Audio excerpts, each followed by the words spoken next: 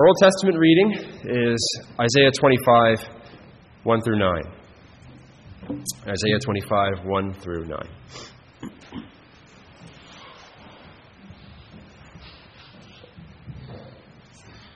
Wonderful words here from the prophet Isaiah. Let's give our attention to the reading of God's word now. O Lord, you are my God. I will exalt you. I will praise your name, for you have done wonderful things. Your counsels of old are faithfulness and truth. For you have made a city a ruin, a fortified city a ruin, a palace of foreigners to be a city no more. It will never be rebuilt. Therefore the strong people will glorify you. The city of the terrible nations will fear you. For you have been a strength to the poor, a strength to the needy in his distress, a refuge from the storm, a shade from the heat. For the blast of the terrible ones is as a storm against the wall. You will reduce the noise of aliens as heat in a dry place, as heat in the shadow of a cloud. The song of the terrible ones will be diminished.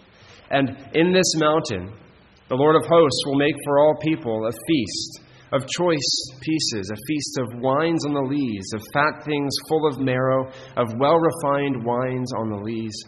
And he will destroy on this mountain the surface of the covering cast over all people, and the veil that is spread over all nations. He will swallow up death forever, and the Lord God will wipe away tears from all faces. The rebuke of his people he will take away from all the earth, for the Lord has spoken.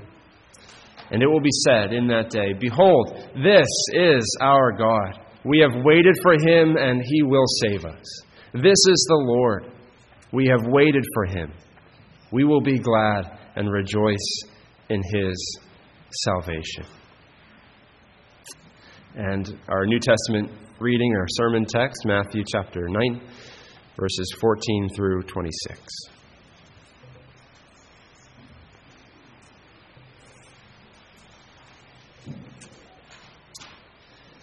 Then the disciples of John came to him, saying, Why do we and the Pharisees fast often, but your disciples do not fast? And Jesus said to them, Can the friends of the bridegroom mourn as long as the bridegroom is with them? But the days will come when the bridegroom will be taken away from them, and then they will fast. No one puts a piece of unshrunk cloth on an old garment, for the patch pulls away from the garment, and the tear is made worse. Nor do they put new wine into old wineskins, or else the wineskins break, the wine is spilled, and the wineskins are ruined. But they put new wine into new wineskins, and both are preserved. While he spoke these things to them, behold, a ruler came and worshipped him, saying, My daughter has just died, but come and lay your hand on her, and she will live. So Jesus arose and followed him, and so did his disciples. And suddenly a woman who had a flow of blood for 12 years came from behind and touched the hem of his garment. For she said to herself, If only I may touch his garment, I shall be made well. But Jesus turned around, and when he saw her, he said, Be of good cheer, daughter. Your faith has made you well. And the woman was made well from that hour. When Jesus came into the ruler's house and saw the flute players and the noisy crowd wailing, he said to them, Make room, for the girl is not dead, but sleeping. And they ridiculed him. But when the crowd was put outside, he went in and took her by the hand, and the girl arose. And the report of this went out into all that land. Thanks be to God for his word. Let's pray now and ask him to bless it to us.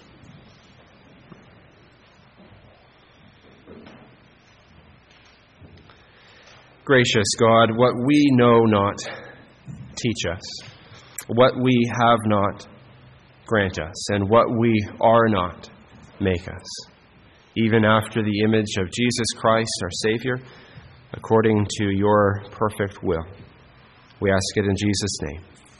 Amen. Did you ever have an iPod Shuffle? They were discontinued, I think, in 2017. They were the smallest and, I think, the cheapest iPod that Apple made. About that size, not much bigger than a postage stamp. And the downside to them was that you couldn't select the song you wanted to play. It didn't have a display of any kind. It just had a skip button, a play button and a skip button. So you could skip through your library of music and to find the one you wanted. But other than that, you just had to listen to everything on shuffle. Everything was just played randomly. So you never knew what song would come up next. You would never listen to a full album altogether. And the effect was that you never really gave thought to why one song came after another song. It was just one nice song and then another nice song without any connection between them. I think sometimes we read the Gospels that way. Sometimes. As though at some points in the Gospels they're on shuffle mode. Right, there are times when we see, right, it starts with the birth of Christ. It progresses through his life to some extent in chronological order. Though different Gospels will rearrange things a little bit for emphasis. But then we get to the end, we have his death, and then his resurrection and his ascension. But some of the in-between stuff is just kind of on shuffle. Right, here's a little story, here's a little story. But that's not the way the Gospels are written. The human authors put thought into how they were structured, and the Holy Spirit, of course, put thought into how the Gospel narratives are structured. And sometimes it's not until we look at the way they're structured and the reason one story comes after another story that we can kind of really understand the depth of what is being taught to us in the Gospels there. Now, looking here at Matthew, in our context here, right, we've been tracing out this order since Matthew chapter 7, the end of the Sermon on the Mount. Jesus speaks the Sermon on the Mount. It ends with people marveling at his authority. And then through chapters 8, and then up into chapter 9, up through verse 13, we're looking at miracles reflecting on his great authority as he establishes his kingdom, as he does these healings, as he forgives a paralyzed man's sins and then heals him.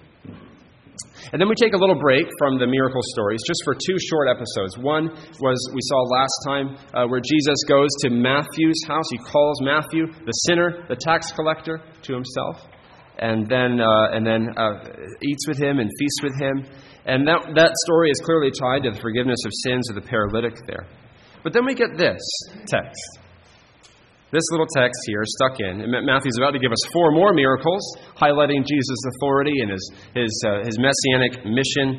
But here we get this little story in between, stuck here, verses 14 to 17, about fasting. What does this have to do with what Jesus is doing right now? Why does Matthew stick in this question about fasting here in between these miracle accounts? So why does he put it here in particular? Why is it right next to this story of him healing this woman who had this discharge of blood and then raising this little girl from the dead? Why is it right next to that? What's going on? Well, what's going on here, I think, is this, that Matthew is presenting in verses 14 to 17 a great claim that Jesus makes about himself, a sweeping statement about who he is, and then, in the next section, verses 18 to 26, he gives the evidence for that claim. So first he gives a claim, and then the evidence for that claim. So this is how we're going to frame our thoughts this morning. We're going to look at the claim, and then we'll look at the evidence for that claim. So starting in verses 14 to 17 here, this claim that Jesus makes. What is this claim? Look with me, if you would, at verse 14. The disciples of John come up to Jesus and they say, "Why do we and the Pharisees fast often, but your disciples do not fast?" The disciples of John here, those are the disciples of John the Baptist, Jesus' cousin, Jesus' forerunner, who's been preaching the kingdom of heaven as well, saying Jesus is the Lamb, Jesus is the Messiah. But here we see some of John's followers approach Jesus with this question. Why don't you guys fast? Why don't your disciples fast? The question is, prompted, I think, in part. If we look at the context, look back at verses 10 and 11, what we saw last Lord's Day. What has Jesus just been doing? He's been feasting. He's been enjoying a good meal. with these tax collectors and sinners. And it's not an isolated incident. It seems like he's known for this, that he's known for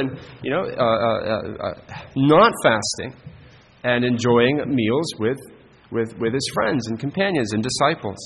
In fact, he's accused in Matthew 11, verse 9, for being a glutton and a drunkard because he doesn't fast. This stands out really prominently, right? Everyone say, why doesn't Jesus and his disciples, why don't they fast? Because in the culture of the day, if you were a serious religious Jew, you did fast. But if you really took your faith to heart, you did fast, and you fasted a lot. It was common to fast on Mondays and Thursdays every week. You can remember the Pharisee in Jesus' parable over in Luke 18, reminding God, I fast twice a week. That's what good religious Jews would do. But here, Jesus and his disciples, that Jesus is claiming to be a religious, a serious, devout religious teacher, and he's not fasting. And his disciples aren't fasting either. And so the disciples of John are shocked. Why isn't he doing this? Isn't he serious about following God? Why isn't he fasting? Jesus responds to their question with a question of his own in verse 15.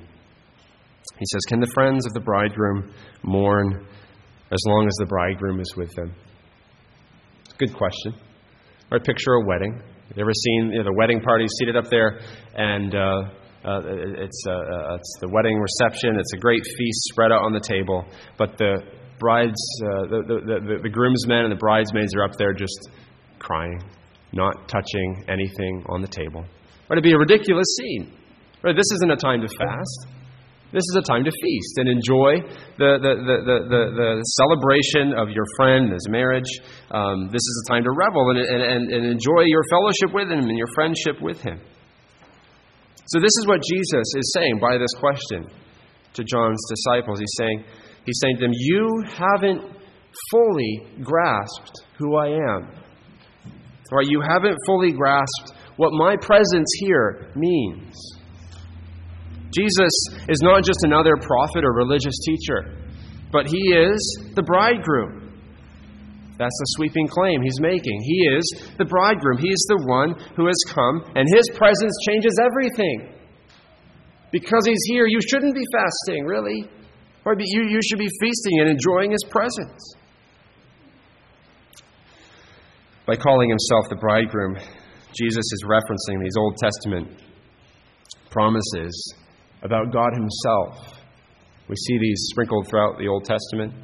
God identifying himself as the husband of his people, or as the bridegroom of his people. Isaiah 54:5, God says, your maker is your husband, the Lord of hosts is his name. Or Isaiah 62, verses 4 and 5, God says, you shall no more be termed forsaken, and you shall no more be termed desolate, but you shall be called, my delight is in her, and your land married, for the Lord delights in you.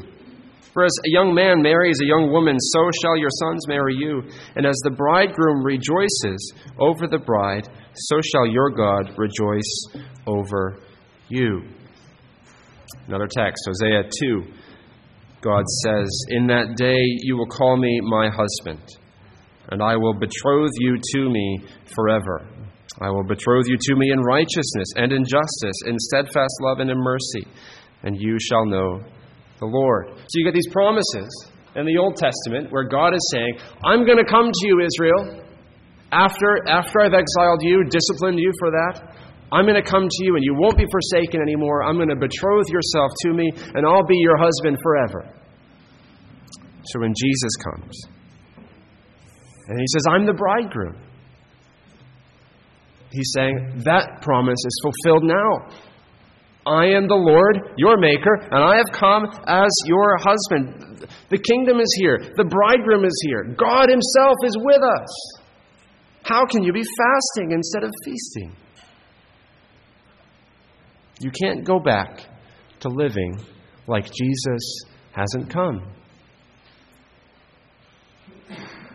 He uses two illustrations, our Lord does, to drive his point home. First, he talks about patching your clothes in verse 16. It's wonderful, the illustrations that Jesus uses, so appropriate to his culture and his day and to the understanding of everyone there. I'm sure many of them had tried this before and made this mistake, right? Taking a piece of clothing that had been washed and dried, an old piece of clothing that had been worn and had a hole in it, and they take a piece of new cloth, patch it onto the old. But you've never washed that new cloth, so when it goes through the wash and comes out, right, it shrinks and pulls away, and it tears the old cloth and makes the hole bigger, makes the hole worse. His point? You can't take something that is fundamentally new and just patch it on to something old. You can't take Christ, the new covenant, the coming of his kingdom, and just patch it on to Judaism. Something new is happening. Second illustration, he says you can't take new wine and put it into old wineskins. They used skins of animals to make these containers for holding their wine, and after a while it would dry out and get old and brittle. The old wine could stay in there fine, but if you put new wine in, which was still fermenting, into that old brittle wineskin, as it fermented and released those gases, it would burst. You'd have a new wineskin, flexible, soft, elastic enough to withstand the pressures of that new wine. And again, Jesus is saying the same thing. You can't take something which is new, a new substance, and put it into an old form. Jesus represents something new. Right? He represents something that is, yes, connected with the Old Testament completely, because he says, don't think I've come to abolish the law and the prophets. I've come to fulfill them, not to abolish them. Right? But he's saying at the same time, I'm bringing something new. The substance of the covenant is here. You don't need the old forms. Now that Christ has come, a new covenant is being made. You can think about it like this, right? You have different rules, different ways of doing things when you're engaged from when you're married. When marriage comes, it makes being engaged obsolete. But it doesn't destroy the engagement, it fulfills it. Right, and that's what happens when Christ comes and the new covenant comes. It doesn't mean that the old covenant had nothing to do with the new in Christ's coming, that the Old Testament has nothing to do with the new, but it means that Christ comes and he fulfills it, brings something that's radically new here. He's bringing the fulfillment of all the Old Testament hopes and promises. So by making this claim here to John's disciples, Jesus is centering all of the Old Testament on himself. All the Bible's story, saying it's centered on me. It's all about me. I've fulfilled all of it. And John's disciples, that's what they haven't realized that all of this is about Christ, that he is the sum and substance of every promise in the Old Testament. They haven't realized that his presence changes everything, and that their lives should be dominated by the fact that Jesus Christ is with them. What about you? Is your life dominated by the fact that Jesus Christ has come, that he's with you? Does your life orbit around Jesus Christ? He should dominate our thinking. He should dominate our affections. He should dominate how our choices, our desires. He is the bridegroom of God's people. He's God with us. But what will our lives look like if we are dominated by Christ and our lives orbit around him? Look with me at the second half of verse 15. Jesus says, "The day will come when the bridegroom will be taken away from them, and they will fast." So Jesus is saying, right, I'm here in the flesh with my disciples now, so they shouldn't fast. They should feast and rejoice because the bridegroom is with them. However, a day is coming when I'll be taken away. This is the first reference in Matthew's Gospel to the fact that Jesus is going to die and then be raised and ascended and leave his disciples. This isn't what Jesus' disciples expected. They thought that when the Messiah came, he'd be here to stay. But Jesus is going away. He's inaugurating the kingdom, beginning it, but he's not yet consummating it. So this means that for you and I, how do we relate to Jesus? Right? Are we to fast? He's come. So in a sense, right, we are still enjoying what the disciples enjoyed. Jesus has come. His kingdom has begun. We're rejoicing in that.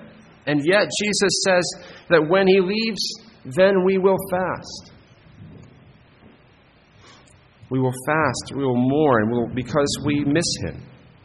Right? Jesus expects that his disciples, once he's gone, will ache for him to come, long for him to come, and mourn and humble themselves before him and plead for his grace and plead for him to come again.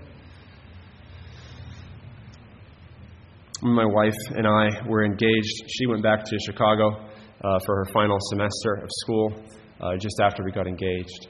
And those months were long, painful, miserable months. They were delightful. We were engaged. We were looking forward to being married. But I missed her. And that is the dynamic, I think, that we should have in the church, isn't it? Right. We delight in the fact that Christ has come and betrothed himself to us, but we cannot wait for the wedding day, when he'll come and he'll take us to himself. That's the dynamic Jesus is describing here. When he leaves, those who love him will long for him, and they will fast. They'll go without food. They'll give themselves to prayer. They will be homesick for heaven. So, loved ones, this is what should mark us if we love the Lord Jesus Christ. We should miss him and long for him to come again. And we should fast. This is one way, an important way that should be that we should be showing in our lives that we long for the Savior, long for him to come. Jesus expects that we will fast. He expects it in Matthew chapter 6, verse 16, when he's describing his Sermon on the Mount, describing true discipleship. He says, when you pray, when you give, when you fast. Right? It's lumped right in there with giving offerings and praying. Something that he expects his disciples will do. And then here he mentions it again in Matthew 9, that his disciples will fast when he is gone away. And then we see in the book of Acts a couple of times in the early church where they are fasting and praying. And then we have a record as well from the ancient church. It's not in Scripture. It's in a document called the Didache. But it's from very, very early in the church's history. And it talks about how Christians should fast. Not on Mondays and Thursdays, like the Jews, but to differentiate Tuesdays and Fridays. That was the practice according to this one early church document. Let me encourage you to consider fasting. Jesus expects it of you. There are no rules binding you in the New Testament or the Old to fast on a particular day, particular way, particular length of time. But in some way, I think we should consider that the Lord has called us to this. So pick a day, once a week, once a month, one meal. Set aside that time to giving yourself to prayer, humbling yourself before the Lord, and reminding your heart how much you should be longing for Christ, for his presence with you. Those hunger pains can remind our hearts that we should be longing and aching for Christ in that same way. He is our bridegroom. He is the Messiah. Everything centers on him. So we should consider this. This is the claim Jesus makes. Right? So this is the first thing we see. Verses 14 to 17 in our text. Jesus says, everything centers on me. I'm the bridegroom and the Messiah of my people, God with us, and I've come. Here's what that means. He makes that claim. But then we go on, and then in verses 18 to 26, we see that Jesus demonstrates this. He demonstrates who he is. We see evidence that, yes, indeed, he is the Messiah. He is the one that my life should orbit around. He is my bridegroom. So look with me now, going on into verses 18 to 26. Here, Jesus is talking about, right, he's just said that he's the bridegroom. And he's in the middle of talking about this, apparently, as the text says, when this ruler comes up to him and asks him to come save his daughter. That he's in the middle of speaking about these things, about fasting, about how he is the one who is the Messiah and the bridegroom of his people, that then the ruler comes up to him and asks him to come save his daughter. And so Matthew's saying that what Jesus is about to do is going to illuminate for us what he's just said. It's going to give evidence to the claim. So someone comes, knocks at the door, says that this ruler, the ruler of the local synagogue, his daughter has died, and he wants Jesus to come and heal his daughter. This ruler sees it, doesn't he? Right? We saw John's disciples. They don't quite understand that Jesus is the one who is the bridegroom, the Messiah who's come. They don't understand it fully. But this ruler seems to. Right? He sees Jesus, and he knows that this is the Messiah. Only the Messiah could be the one who'd come and raise up the dead. Isaiah 25, verse 8, perhaps, is even in his mind, which says that God will swallow up death forever when the Messiah comes. The Lord God will wipe away tears from all faces when the Messiah comes. So this ruler understands, and he believes Jesus' presence changes everything. If I can only get Jesus to my daughter, she'll be saved. Jesus gets up, follows this ruler to his house, and on the way, something else happens. An interruption comes.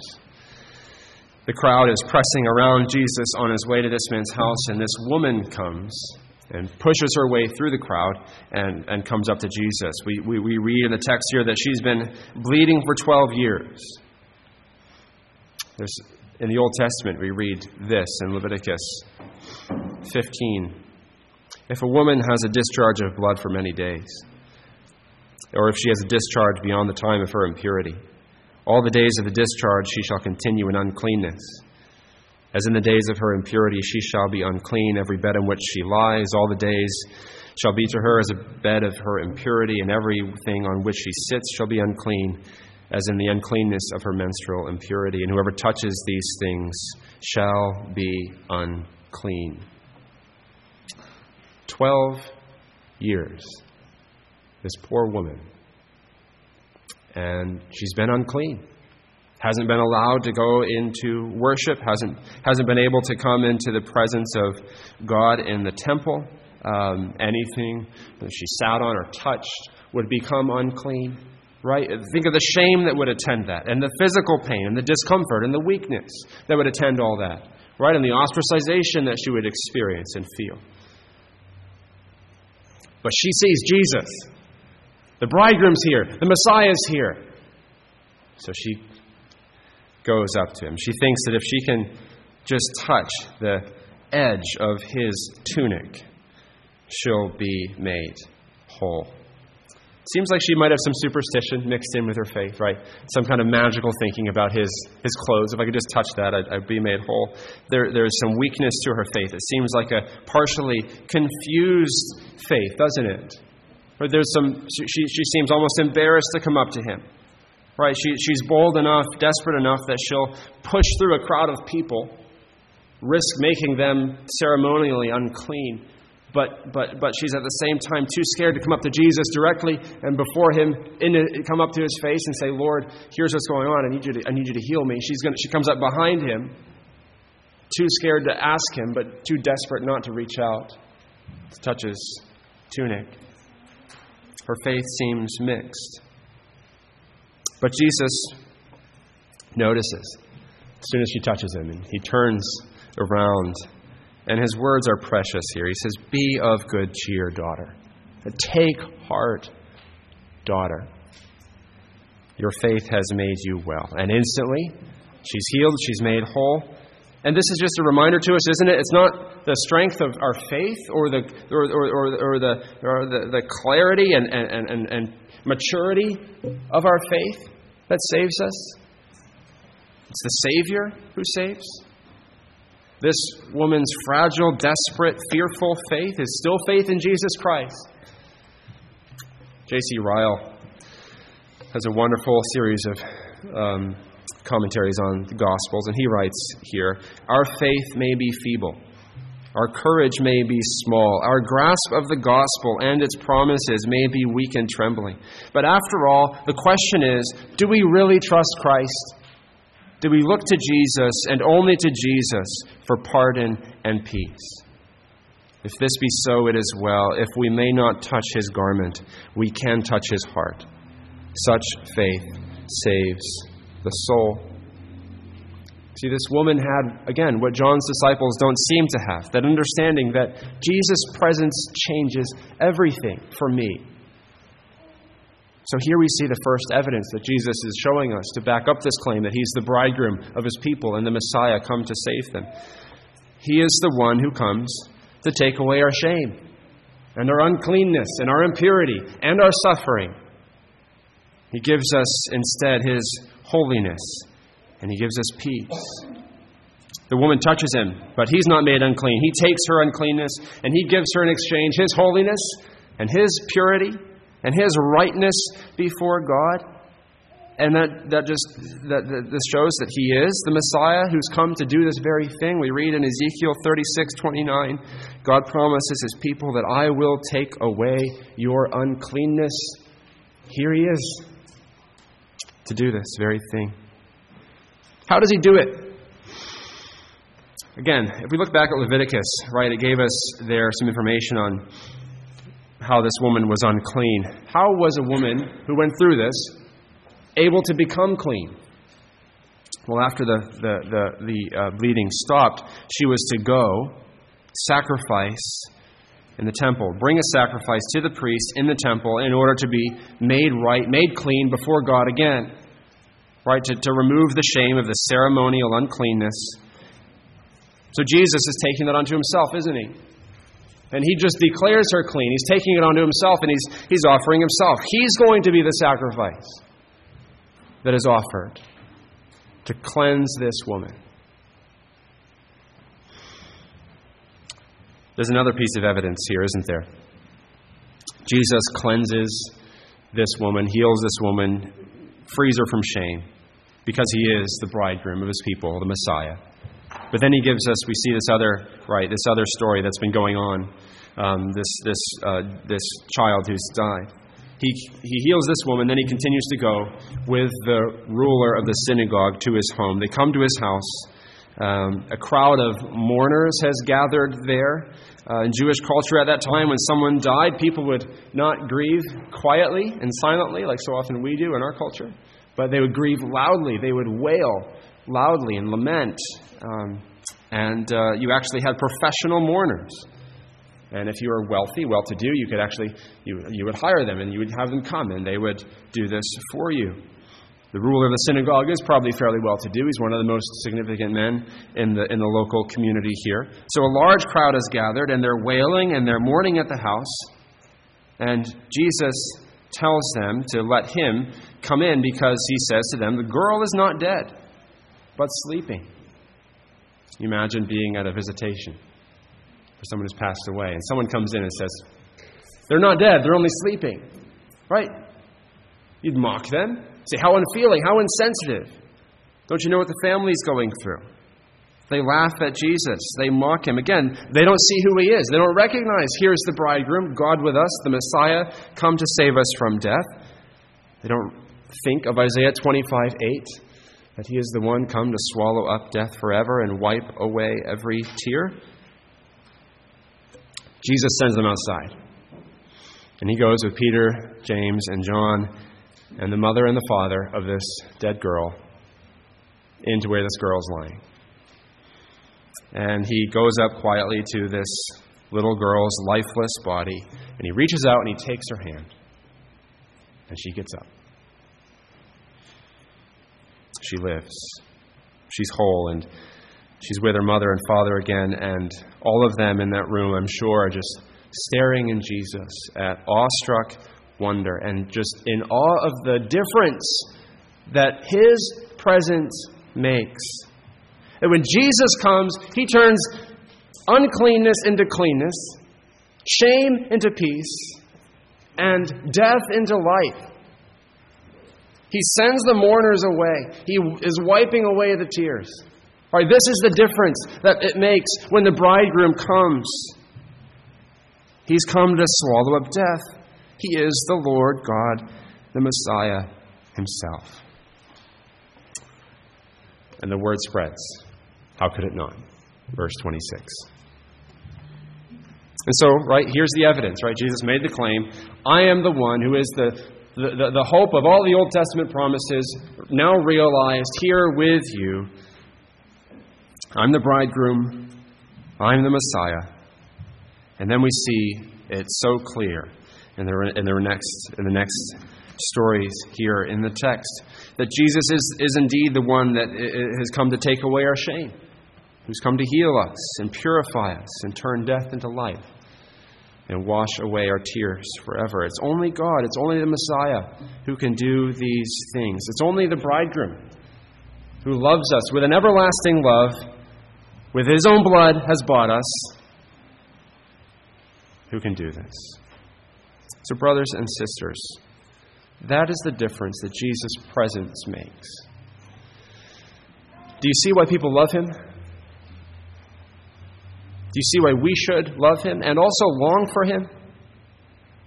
Don't you want him to come back?